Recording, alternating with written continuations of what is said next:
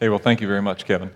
As Kevin was praying, I was just reminded again of how much is happening here at Grace Point and how many of you are behind so many things, from the missions trips that are going on. Even this week, a couple different small service projects flew under the radar that haven't even made it onto the church-wide landscape. People just doing things for one another and for our neighbors, which is profound. So thank you for all that you're doing. And I'm just honored to be a part of a church that has this kind of heart to serve people around us in our communities and our friends and neighbors around us. So you have found yourself in part 7 of a 9-part series we're doing here at GPC called Power. And in this series called Power, the thing that's behind this and underneath this is that we have a view that fundamentally we all kind of grow up with a default view of power and influence that, if left unchecked or unprocessed, just becomes a very natural kind of human way and often a very selfish way of exerting one's power and influence.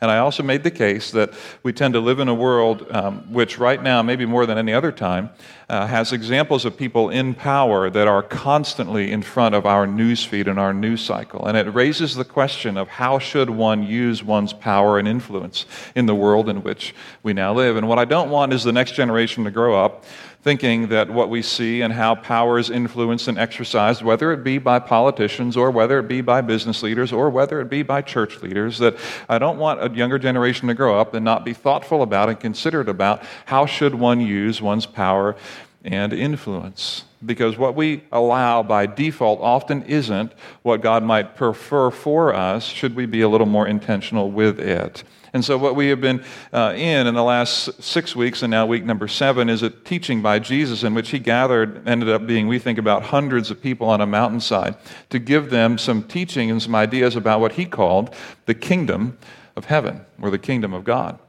And in that, he's essentially giving to them an idea of what does power and influence look like for the person who follows me in this way and in this kingdom.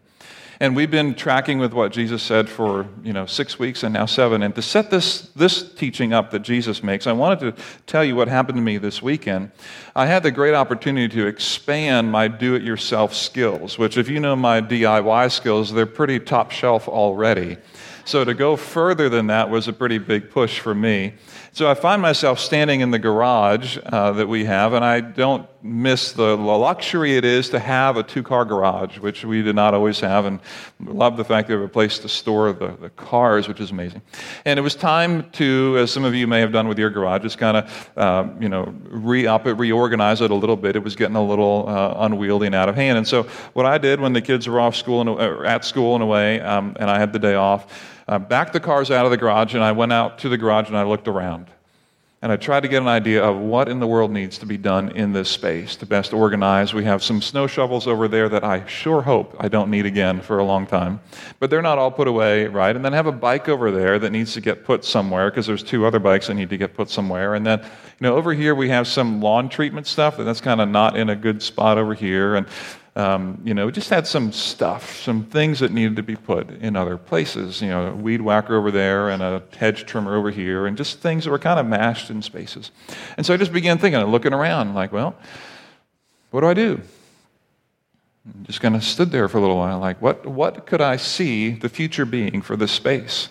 And I struggled for a little while, and then I found the answer by Googling garage storage solutions. And I needed pictures because I had almost no idea in my brain how to solve the problem that I was now standing in the middle of. And one of those pictures I saw included this idea of kind of creating a table. And so I built this small table. Yes, you heard that right. I built this small table. I ask you not to put any weight on it or anything like that, but it does exist. It can hold light papers here and there, but a 5-foot extension. And as I was trying to think about how to build this table, everything was a labor to me because it's not intuitive to me. So I'm thinking about how do I build this table and extend it off the shelving unit that I currently have that, by the way, I did build a while ago and still is standing, which is very exciting.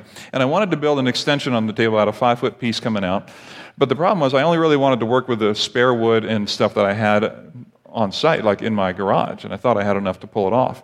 And so as I sat there, I'm like, I don't know, I could do it this way, I need to screw this in there, support it this way. How do you support the table in light of that? And I'd have to build the leg and angle it to get the middle, and it's going to warp over time, and how does the leg stand up? So I'm sitting there, and I'm cutting this stuff and measuring and blah, blah, blah, and I'm like partway through the project, and I'm getting, I go out to the side of the house where I'm kind of cutting my wood, and I'm thinking, I'm like, this is so hard for me. Like, I'm laboring through this, and you know what? Some of you came to mind for me.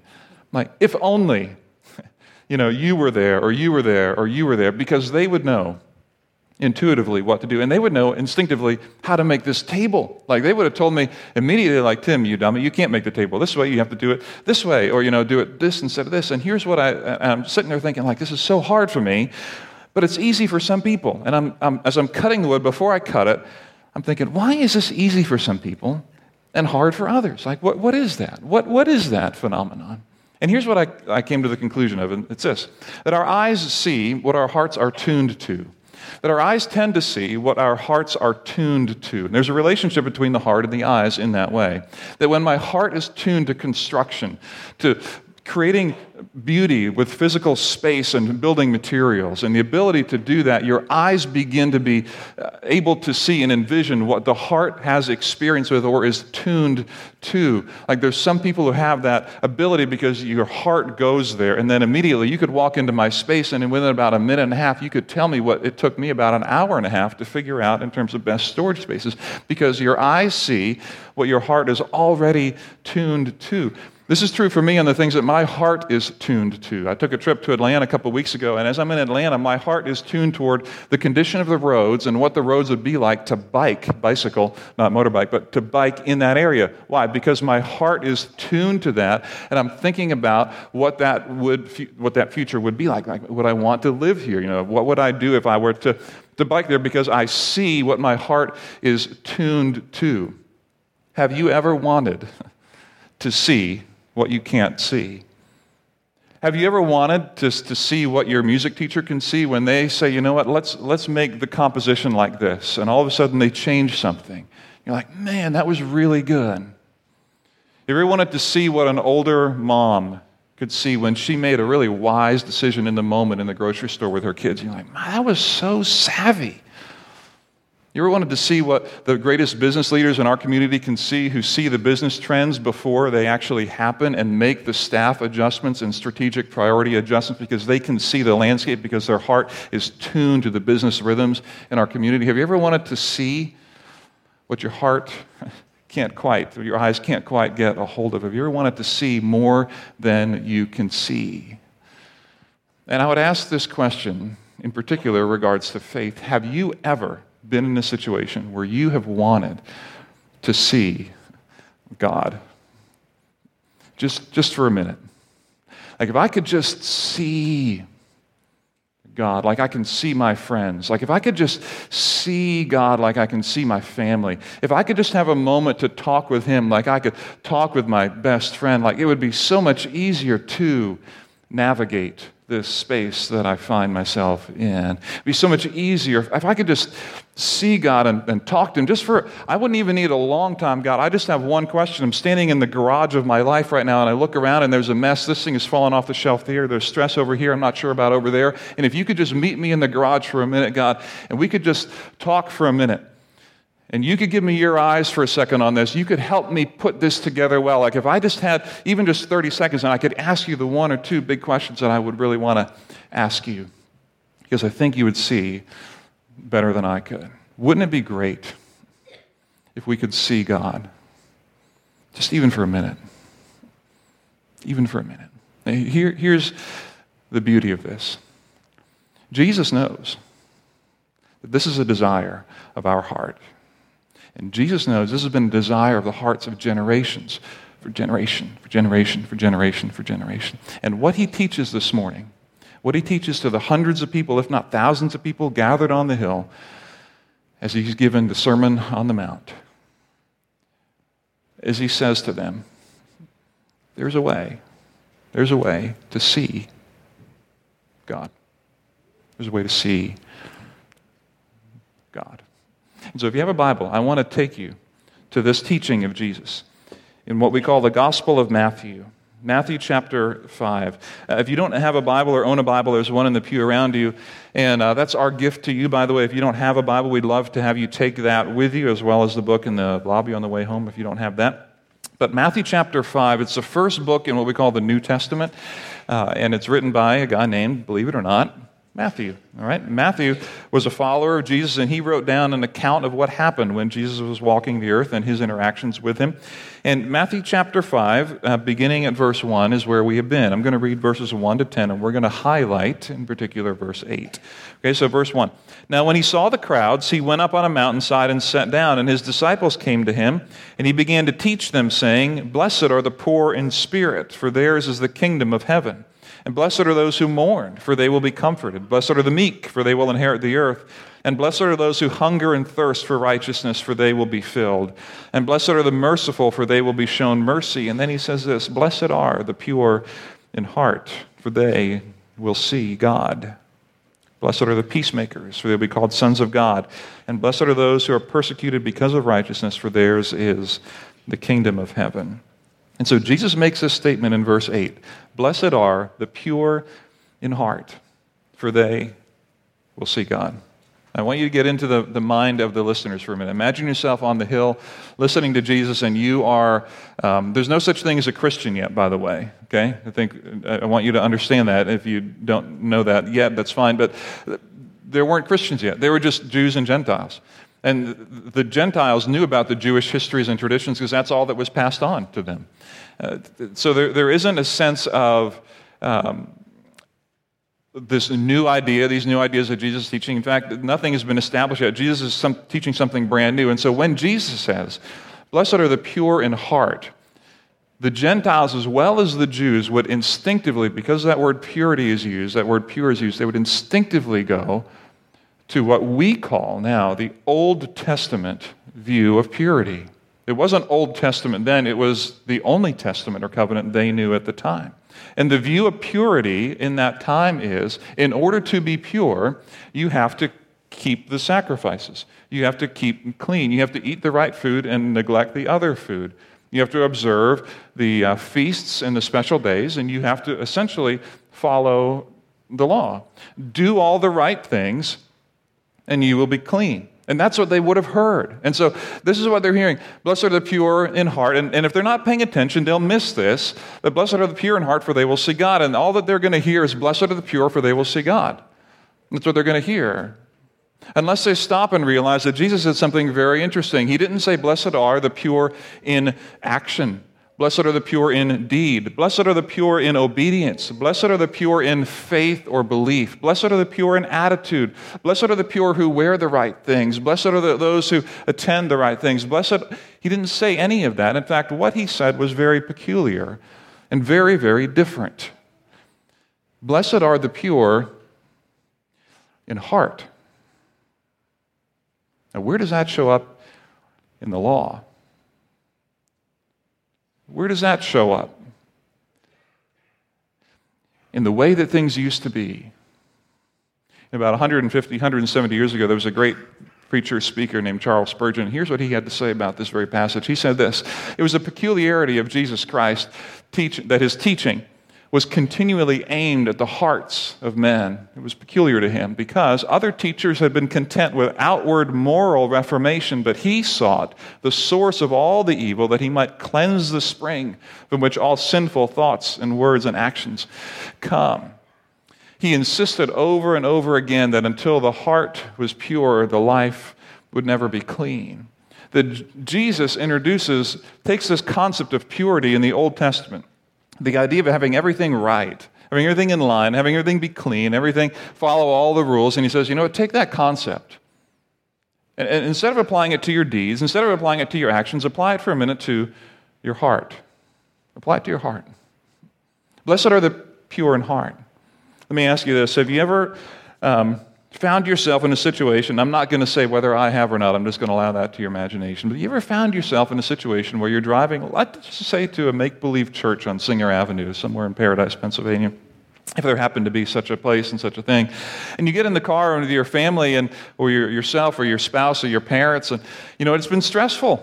It's been stressful. It's been hard. Like, we're late. We're 2 minutes late or 10 minutes late, and we're late, and people are pushing people out the door, and it's a little bit of stress, and you kind of get in the car, and no one talks because there's tension in the air. You ever been in that kind of car ride on the way to church, right? And you finally get here after 5 minutes, 10, 20, whatever it takes you to get here. You finally get here, and you open the door, and the tension kind of comes out as you get out, and you go in. But when you come in, No one speaks of what happened in the car. And no one speaks of what happened on the way home, because here we are. And part of it is just self-image protection. I get that. We're not going to air all our dirty laundry to everybody all the time. I get that. But underneath that, come on. Underneath that, is there not an insidious thread that says, get your junk together before you come to God? Come on, isn't that there? Isn't that there for all of us? When you fail and when you sin, come on, get it together before you come to Him. And if you can't get it together, then fake it. This old covenant, Old Testament concept of please get yourself pure and clean and right so that you can earn presence with God. Jesus blows apart in this statement, and He says, blessed are the pure in heart. Not in deed, not in action or anything, but blessed are the pure in heart, for they will see God.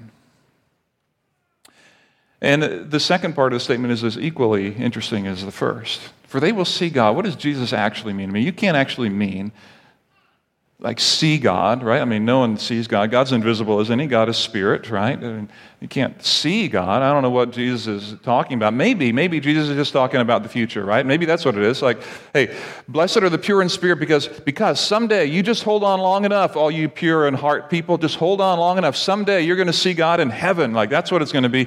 In the daytime, in the present, right now, you will not see Him, but hold on. Sometime later, you will see God, and just hold on to that future promise. Is that what Jesus means?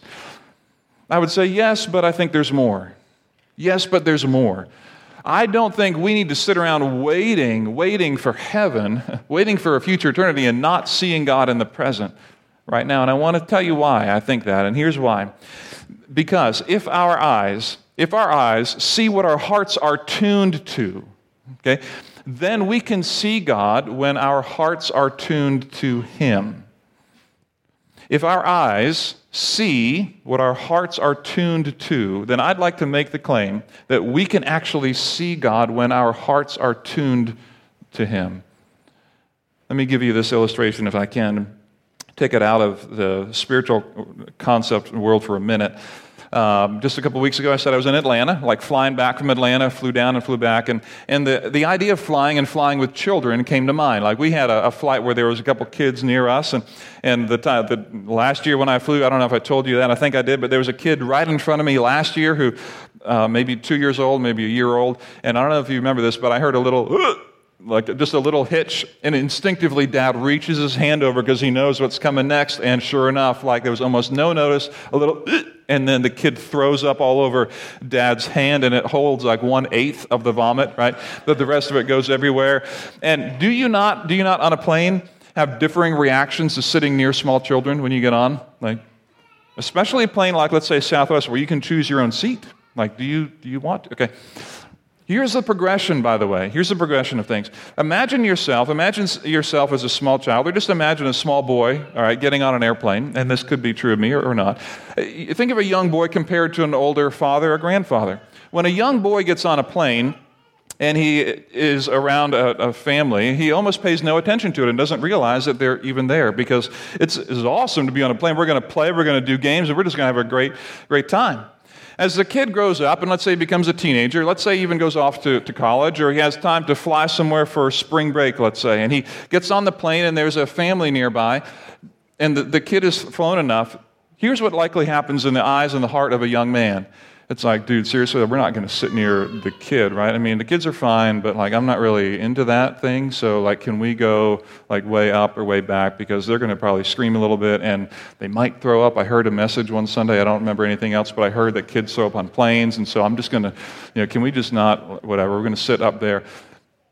Years later, this teenager starts realizing, you know what, Something's different. The reason is because he got married, and maybe like some of you are expecting your first child or have your first child, and all of a sudden something starts to change in the heart of a man, a growing man, from a young boy to a growing man to a man who has 2 or 3 kids, certainly to a grandfather. The thing that changes is the heart of the man. The thing that changes is the heart of the father. When a father sits near children who are not his own, he has more patience with them than his own, generally speaking. And when he sits on the plane, what I see happening in the heart of a grown man who has his own kids is that the heart of a father has been changed. There's compassion and mercy and care for parents who have to go through the stress of travel with small children. And what has happened over time is that the same individual who may have been 5 or 15 is now 25 or 35. And over the time, his heart has been tuned differently, and his eyes see differently. His eyes see not an annoying kid who needs to be avoided, but a kid who's actually dealing with great pain from the pressure and depressurization of the airplane, who needs help and compassion rather than a kid to be avoided. That heart changes. The eyes see something different because the heart is tuned differently. And the same is true for how we see what happens in the world around us. For me, when I'm driving down Route 30 or 340, whatever, and I'm moving along, especially 340, okay? But this bothers me. Especially 340, and someone who has a New York license plate or a Virginia license plate or whatever pulls out and goes less than 340 and goes about 25 on 340, okay? I have an emotional reaction to this. What happens in my heart in that moment when we are now going down a speed limit 55 at about 32 because you pulled right out in front of me? What do my eyes see? What is my heart tuned to? Instinctively, there's impatience, there's lack of generosity, there's an annoyance, there's you got to be kidding me. And let me ask you this. What then is happening in that moment? I would tell you what's happening in that moment is I see the condition of my heart in that space. And let me ask you this. What if in that moment, when instinctively I want to be a little upset at what they've done, I whisper a prayer, I ask God for patience before I react. And in that space, I exercise, because they don't even know what I'm doing. This is all internal for me, right? I'm not laying on the horn usually. This is all internal. But what if in that space, all of a sudden inside of me is like, man, I really want to be upset, but I'm going to set that one aside because I'm going to lean into what I think God would have me to do for my own health and for theirs, and that is I'm going to have a generous spirit here. What happens? I would argue that I have seen God in that space change my heart. Blessed are the pure in heart, for they will see God and the work that He does. And I believe it's in the heart space, when the heart is changed from what it naturally wants to do, that we actually see God working. Come on, when you are anxious about what your future is going to hold and you don't know what the future is like for your schooling, for your work, for the finances that you need, for your family dynamic, who you're going to hire or fire, or the future of your business. And instead of stepping into that space with anxiety and fear and trepidation, you take a step. Like, God, I need to step in here and get my heart right before you. Do I trust you? What would you have for me in this space? And instead of anxiety and fear, that is replaced with a faith and a confidence. What have you seen? And I would argue you've seen God. You've seen Him change a heart. Blessed are the pure in heart, for they will see God. And this, I believe, is also what Jesus is talking about. That God can be seen not just in the future, well, sure, we can hope for that, but also in the very much present. When I'd rather choose anxiety and fear and anger and impatience rather than choose love and service and patience and kindness. And when things in my heart are different, I see the work of God in my heart. Now, let me ask this question. How does one become pure in heart? If this is so true, how does one actually get there? And I'll say this. that this is actually more to do with God than with me. In other words, there isn't a 1, 2, 3, Jesus loves me, 4, 5, 6. I don't know what rhymes with that, but that was going somewhere, and then that got off track. All right, it's not a 1, 2, 3. Here's the thing to do, but what do I do? If I want to become pure in heart, what do I do? And I would say that I want to give to you a question that I think can help, and I'll tell you why. The question that I want to give to you will help you figure out what is going on in your heart and in my heart. If I want to become pure in heart, the answer isn't just try harder and be pure in deed, be pure in action, be pure in ceremony, be pure in ritual. That was the Old Covenant, the Old Testament way. That isn't what Jesus is saying. He isn't saying memorize all the Bible, pray every day, 5 times a day, whatever, sing only these songs. Like this isn't what he's saying. Pure in heart. So what do I do? This is the work of God, but we can participate with Him. Okay, we can work with Him on this. And what I want to give you is a question that I think is a diagnostic question that will help you assess what drives your own heart. It's a question that if you've been around, you've heard before. It's a question that's tied to one of our key value statements here at GPC. When you walk in the back here, there's a mirror, I think it's hanging up there, and it says this, makes a statement: the fullness of God beats the brokenness of man any day. The point is that what God has to offer beats our brokenness, even the best of it, any day. And then we ask a question associated with that value statement, and it's this question: what do my desires tell me about my heart? What do my desires tell me about my heart? And here's why this is such a helpful question. Let me go back to the car, and you're with me in the car driving down 340, and the tourist pulls out in this moment, in this space. In that instant, my heart, what does it desire to do? Be angry, be put off.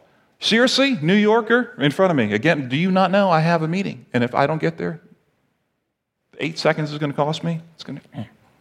What does my desire tell me about my heart? Immediately, it's a diagnostic question because instinctively I can see, if you want to know the answer to that, it tells me that my heart is angry.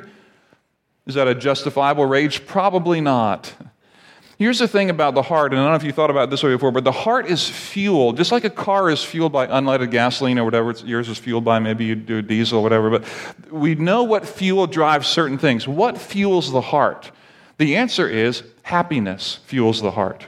Everyone desires and everyone's actions are always toward happiness all the time. I think it was Aristotle who said that a long time ago. In fact, you can't take an action that isn't driven by a desire for happiness. We all want to do that. In fact, if you're pushing back on that and being like, no, I don't think so, the reason you're thinking this is you want to be happy. Because you want to argue with that. And I get that. Like, we can't get around that point. Our satisfaction, our desires drive our heart. That is the fuel that gets into our heart, and our heart instinctively responds to desires. That's just the way it is. So what do our desires tell us about our heart? And so when I come to a moment where I'm anxious about my kids, I'm anxious about my future, when I'm afraid of whatever it could be, or when I just think God is absent, what in that moment do my desires tell me about the condition of my heart? And then I can ask the question, God, if this is where my heart is at, what is it that you want for me? Let me yield to you. Let me give you my heart that is fueled by my own happiness. Let me yield to you. Let me yield to love. Let me yield to service. Let me yield to what you would have for me. Because in this space, I want my life and my heart to be transformed so that I can see you in the space that I'm in, and not just see the results of my own work. Kids, little kids, love the game, the peekaboo game. Come on, have we played that game? Everyone played that game with little kids, right? I don't know how old you are when you start to realize that adults or whatever don't actually disappear behind the hands, right? But just put the hands over here, and then peekaboo, right? It's fun. It's fun. It's great. It's great. And the reason it's fun is because kids think that you actually, disappear. And I don't know when they realize that they don't. And you've probably seen them then play the game too. Like, maybe I can disappear. I'm still here. It's a beautiful game. It's fun. I have nothing against the game. I'll continue to play it. And here's why I bring it up. Many of us think that God is kind of like that. He's kind of put his hands over here. We're looking at him like, God, I think you've disappeared. I think you're not here. I think you're not present. It's a very simplistic view of God. And what if God is just saying, come on, let's play a little bit. Trust me. Trust me to take the anxiety. Trust me to take the marriage. Trust me to take the kids. Come on, trust me to take who you're dating. Trust me. Come on. Let's play the game. And you're going to see in a second, peekaboo, I'm still here. And I haven't gone anywhere at all. When your heart changes from fear and anxiety and self-preservation to inviting God into this space, it changes pure in heart to God. Teach me. Help me to love my neighbor. Help me to serve my employees. Help me to yield in humility to my wife and my husband. What do I see? Peekaboo. I see that God has been there the whole time. And this is what I want for you. I want you to see God in this space. And this is why I think Jesus says, blessed are the pure in heart. Not in action, not in activity, not in faithfulness, not in being awesome, but in yielding that heart to God. So that in that space, peekaboo, I can see that God has been there all the time. All the time.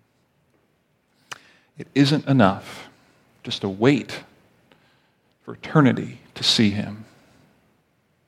God is real. He is present. And Jesus says, blessed are the pure in heart, for they're going to see God. And isn't it great when you have someone standing in the garage of your life and can look around at the stuff that's fallen off the shelves and the things that need put up and the things that need put away, and they can see it, and they can envision it, and they can give clarity, and they can help you. And Jesus says, give it a try. Trust me with your heart. In those spaces, in those moments, invite me there. Blessed are the pure in heart, for they're going to see the work of God in their day-to-day lives. Next week, one more teaching of Jesus. Blessed are the peacemakers. It's going to be fun to see what that has to offer. Will you pray with me?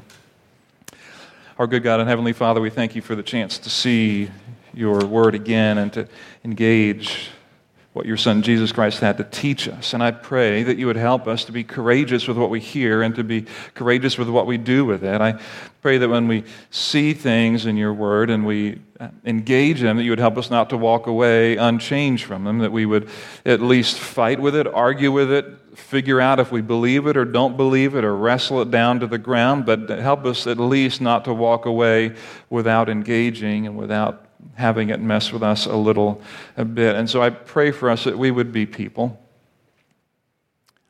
who chase this down and pursue it, that our hearts, as we lead into the spaces that we serve in our schools and in our businesses and in our homes, in our communities, and our families, that when our hearts want to lead us toward selfishness, toward fear, toward anxiety, toward anger, toward impatience, lack of forgiveness, bitterness, rage, anger, all these things. That in those moments, in those spaces, God, that we could ask this question, what do my desires tell me about my heart? And invite you in to that space. To turn our desires, to love our neighbor when they're not lovable, to pray for our enemy when they're still our enemy, to be patient with our spouse, to be understanding with our children, so that we will see the work of God today in our midst. Father, we thank you for your word and what it teaches us. Give us courage to do what we know we need to do. And we pray this in Jesus' name.